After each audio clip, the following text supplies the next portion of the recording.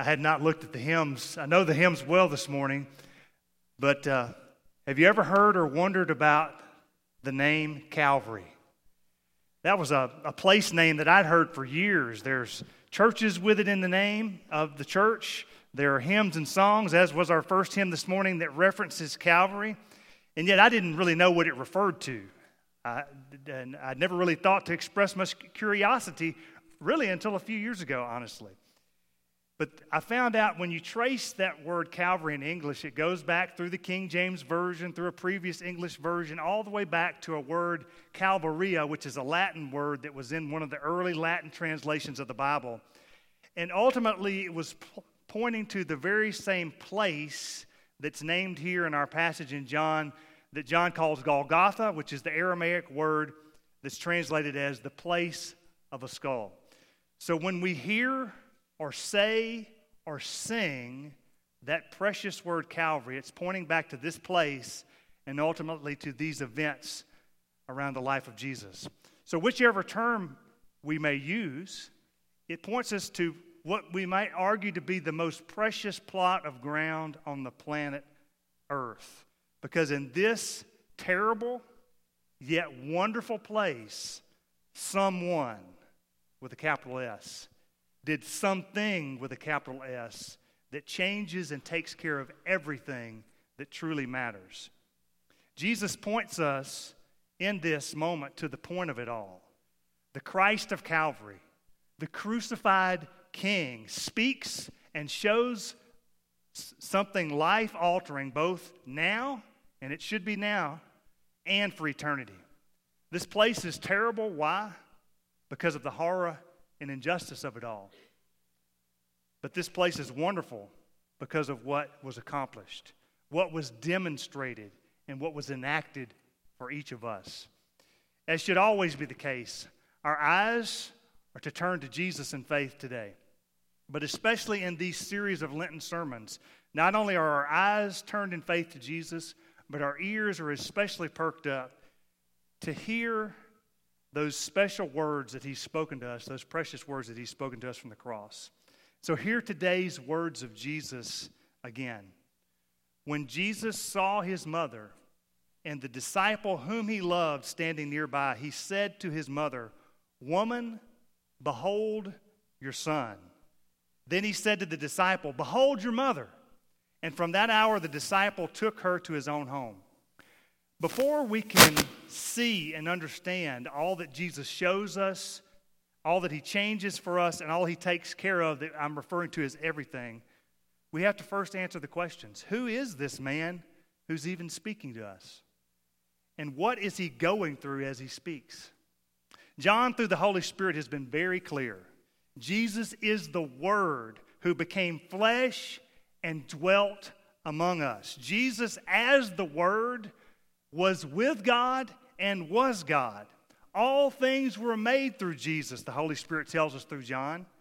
Yes, the world was made through Him. Testifying to that word, John the Baptist, not to be confused with John who wrote the gospel, John the Baptist cried out, "This is He of whom I said, He who comes after me ranks before me because He is and was before me." Jesus is the Word. Jesus is the very Son of God. Jesus is the Lamb of God who takes away the sin of the world. And He truly and really became flesh and dwelt among us, including all that meant to become truly human, especially facing every temptation that we face and yet doing it totally and fully without compromise and without sin.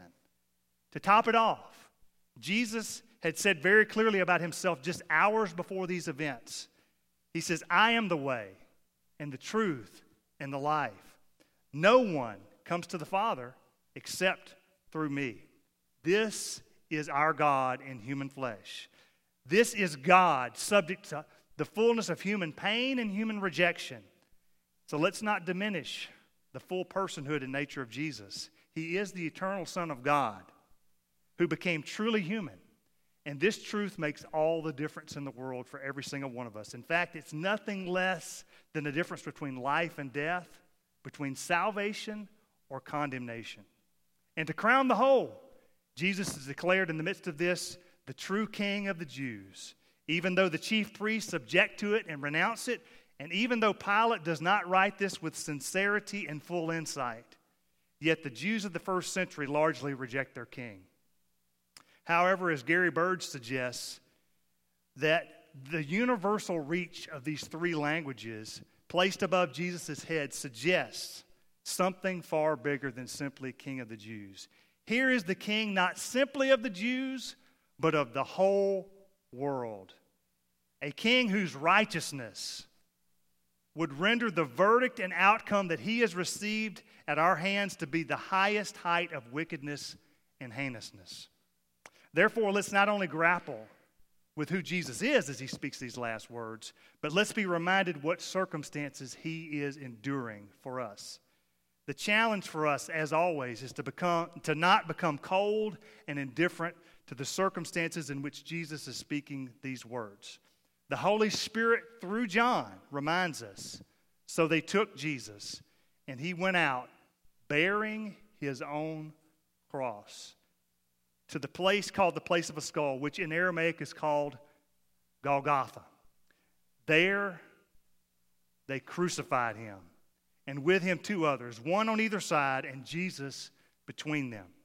Later on, when we hear the cross referred to again, it's referred to as the cross of Jesus in verse 25, near which are standing Jesus' mother and three other women along with the beloved disciple.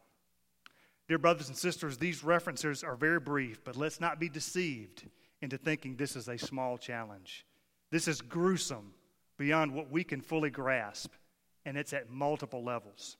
In this personal circumstance, Jesus is taking care of everything. He is bringing us to the point of it all.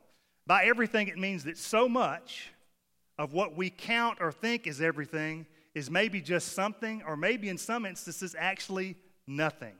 Those things don't truly make up everything. Listen to what David said in Psalm 16. He speaks this way: I say to the Lord, you are my Lord. I have no good apart from you. We humans have a way of making much of lesser things. And I've got a whole lot of catching up to do in the school of Jesus, who shows us what everything truly is.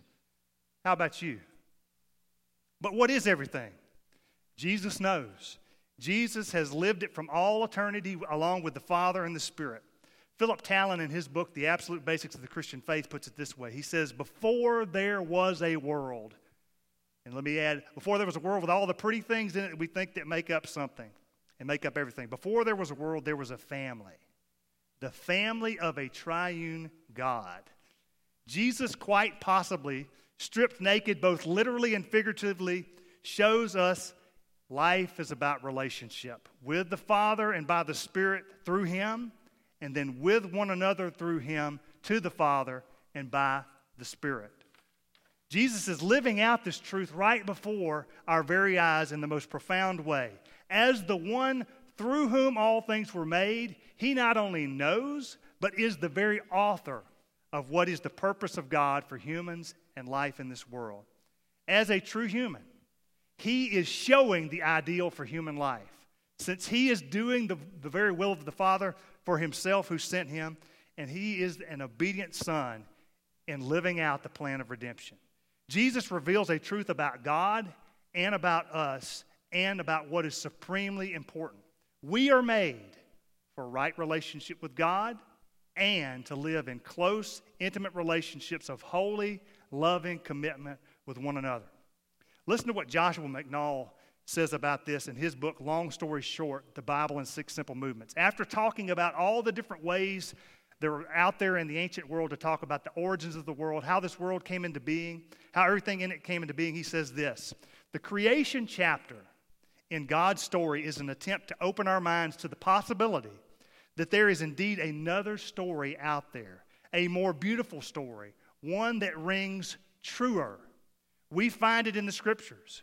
What we discover when we read the Bible carefully is that the universe emerged not from violent or sexual conflict, not from the clash of volatile personalities or volatile gases, but from and for community. In the Bible, Everything from anteaters to jellyfish, waterfalls to water buffaloes, sunsets to supernovas, everything emerges from and for persons in loving relationship. This is the classic Christian doctrine of creation, but it is also the doctrine of the Trinity. Our universe came into being from a God who is communion, Father, Son, and Spirit, and it emerges for persons, both divine and human, who will live together with the same concern for one another. Jesus reveals, and the circumstances of his crucifixion reveal, that we need to be restored to relationship with God and one another. That Jesus would willingly lay his life down and in this way reveals the depths of our need. Think with me. The coldness, the callousness, and crassness of the Jews, the chief priests, Pilate, and the Roman soldiers show the depth of our alienation from God and really our alienation from one another. The cowardice and lack of undying commitment by most of the disciples reveal it as well. But also, what Jesus, the Christ of Calvary, does while on the cross in the midst of this great suffering and injustice against him reveals we need restoration of relationship with each other. We need him to bind us not only to himself and to the Father and the Spirit, but to bind us together through him. Think with me for a minute. What did Jesus not say in these in-life moments? Things like, wished I'd been to more athletic competitions, wished I'd been on more trips, wished I'd had more money and made more money, wished I'd had more stuff, wished I'd been more successful in business, wished I'd had more clothes. None of these things. Now, that doesn't necessarily mean that some of these things don't have their proper place and proper proportion, but they are revealed to not be central. Vertical and horizontal relationships with God and each other, those are essential and those are central. And so we need Christ, the Christ of Calvary, in order to have them, to be brought back into them, and then to have the vision, the grace, and the power to live them out. What does Jesus say at this moment? What he does say reveals that he's not thinking of himself. He's not thinking of missed opportunities like we might think of missed opportunities, or really anything else about himself. In fact, he did not miss his opportunity. He is hitting that opportunity nail square on the head because he is thinking about and being obedient to his Father. He's thinking about others. He's taking care of others. He is showing that God, and that includes himself, God is love, but not in a thin, broken human way. He is showing pure, eternal, sacrificing for others, even unworthy ones kind of love. And he is in the middle of the sacrifice and suffering. And as he is doing that, he is taking steps in the midst of that sacrifice and suffering to connect these precious people in front of him in intimate family bonds. He who had known perfect love from all eternity and has shown perfect love from all eternity, he who had known perfect family from all eternity is right here, right now, making family happen with these people.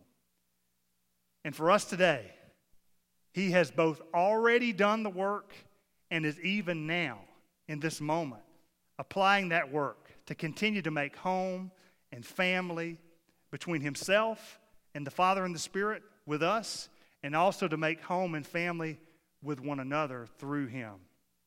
And we do that as we turn exclusively to Jesus through repentance and faith. Jesus' love is so perfect. It's so strong that he cares for others in the midst of his passion and his crucifixion.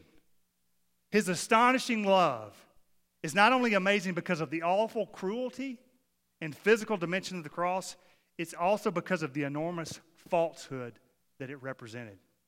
The pure, spotless, holy, innocent Lamb of God, who is none other than the very Son and Word of God, is being treated as the most corrupt, contemptible criminal. That is love like we can't even imagine. And here it is on display for us. Any claim of human goodness and inherent righteousness on the part of us is ultimately and totally discredited when we own our bloodied and grimy hands in this ordeal. And yet here is Jesus, loving like that in the hell of that kind of circumstance. Oh, what love! Oh, what grace!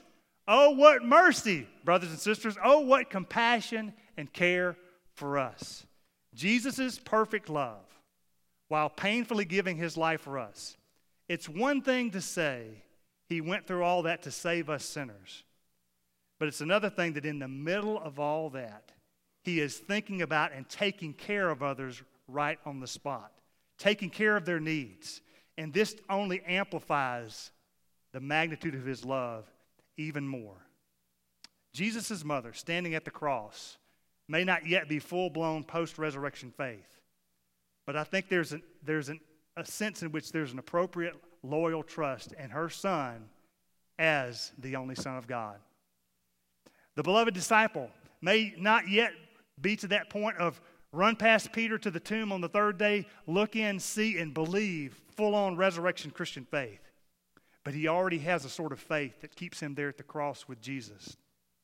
And in that faith, they're ready to receive the very voice of Jesus and to already begin to receive the achievement that he is making available to them. Not only in terms of their relationship with the Father through him by the Spirit, but also now to make family. Some would even see this to begin the making of the church already at the foot of the cross. Friends, we need this. Not just this way, but this way as well. I've come to grips in a fresh way in recent weeks about my own painful tendency at a heart level to sometimes turn away from people. They may not know it, but me and God know it. I feel it in my heart. It may be because I feel threatened by their intelligence or their likability or something else in their life. It may be because I perceive them to be sort of an unsafe person or an unapproachable person. It may be that I've experienced this person say critical comments or have different beliefs than I have. Or maybe sometimes it's just I'm preoccupied with myself and my own little agenda and my own little things. Whatever it may be, there's this dynamic in me, this fear, this pride, this shame, this selfishness, and probably a number of other heart dynamics that I allow to become a false premise that allows me to turn away in my heart. What about you? Do you feel that sometimes? Of course you do, if we're honest. But there's great news. The Christ of Calvary, is the Word who was with God and who was God. The Christ of Calvary is pouring forth perfect love to the point of not only accepting the sufferings of Calvary, but even to be creating restored communion with the Father and the Spirit and a community we can call family in Himself while going through this agonizing ordeal. So let's receive the Christ of Calvary. Let's receive what He's showing to us and what He's saying to us and what He's doing in this cross for us. To internalize that, all we need to do is admit our need and be willing to let Him turn us away from those old ways back to Himself. So let's pray about that this morning. Father, as we come to You, we want to take a few moments now just to come silently before You to do business with You one-on-one. So let's come before Him.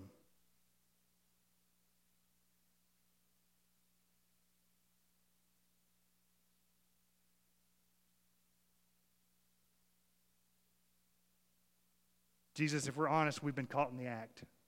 We've been the cold-hearted ones. We've been the callous ones. We've been the crass ones. We've been the cowardice ones. We've been the uncommitted to You and to each other. Lord, but here You are pouring out perfect love right in the midst of all that to prove that Your love is stronger than death and sin and hell if we'll turn to You. So we turn to You this morning. Lord, some of us for the 10,000th time, but maybe somebody this morning for the very first time. Lord, help us to feel and hear and respond faithfully to that knock at our hearts. Forgive us, Jesus. Forgive us for who we've been. But thank You for what we can become through You. Born again children of God, assured of forgiveness and fellowship with You and the Father and the Spirit. And we thank You that You, on the basis of Your death, will now fill us with Your Spirit, that we might live reconciled and reconciling relationships with one another. Thank you, Jesus. We receive that, and we ask that you'd help us to follow through. In your holy name we pray. And all God's children said, amen.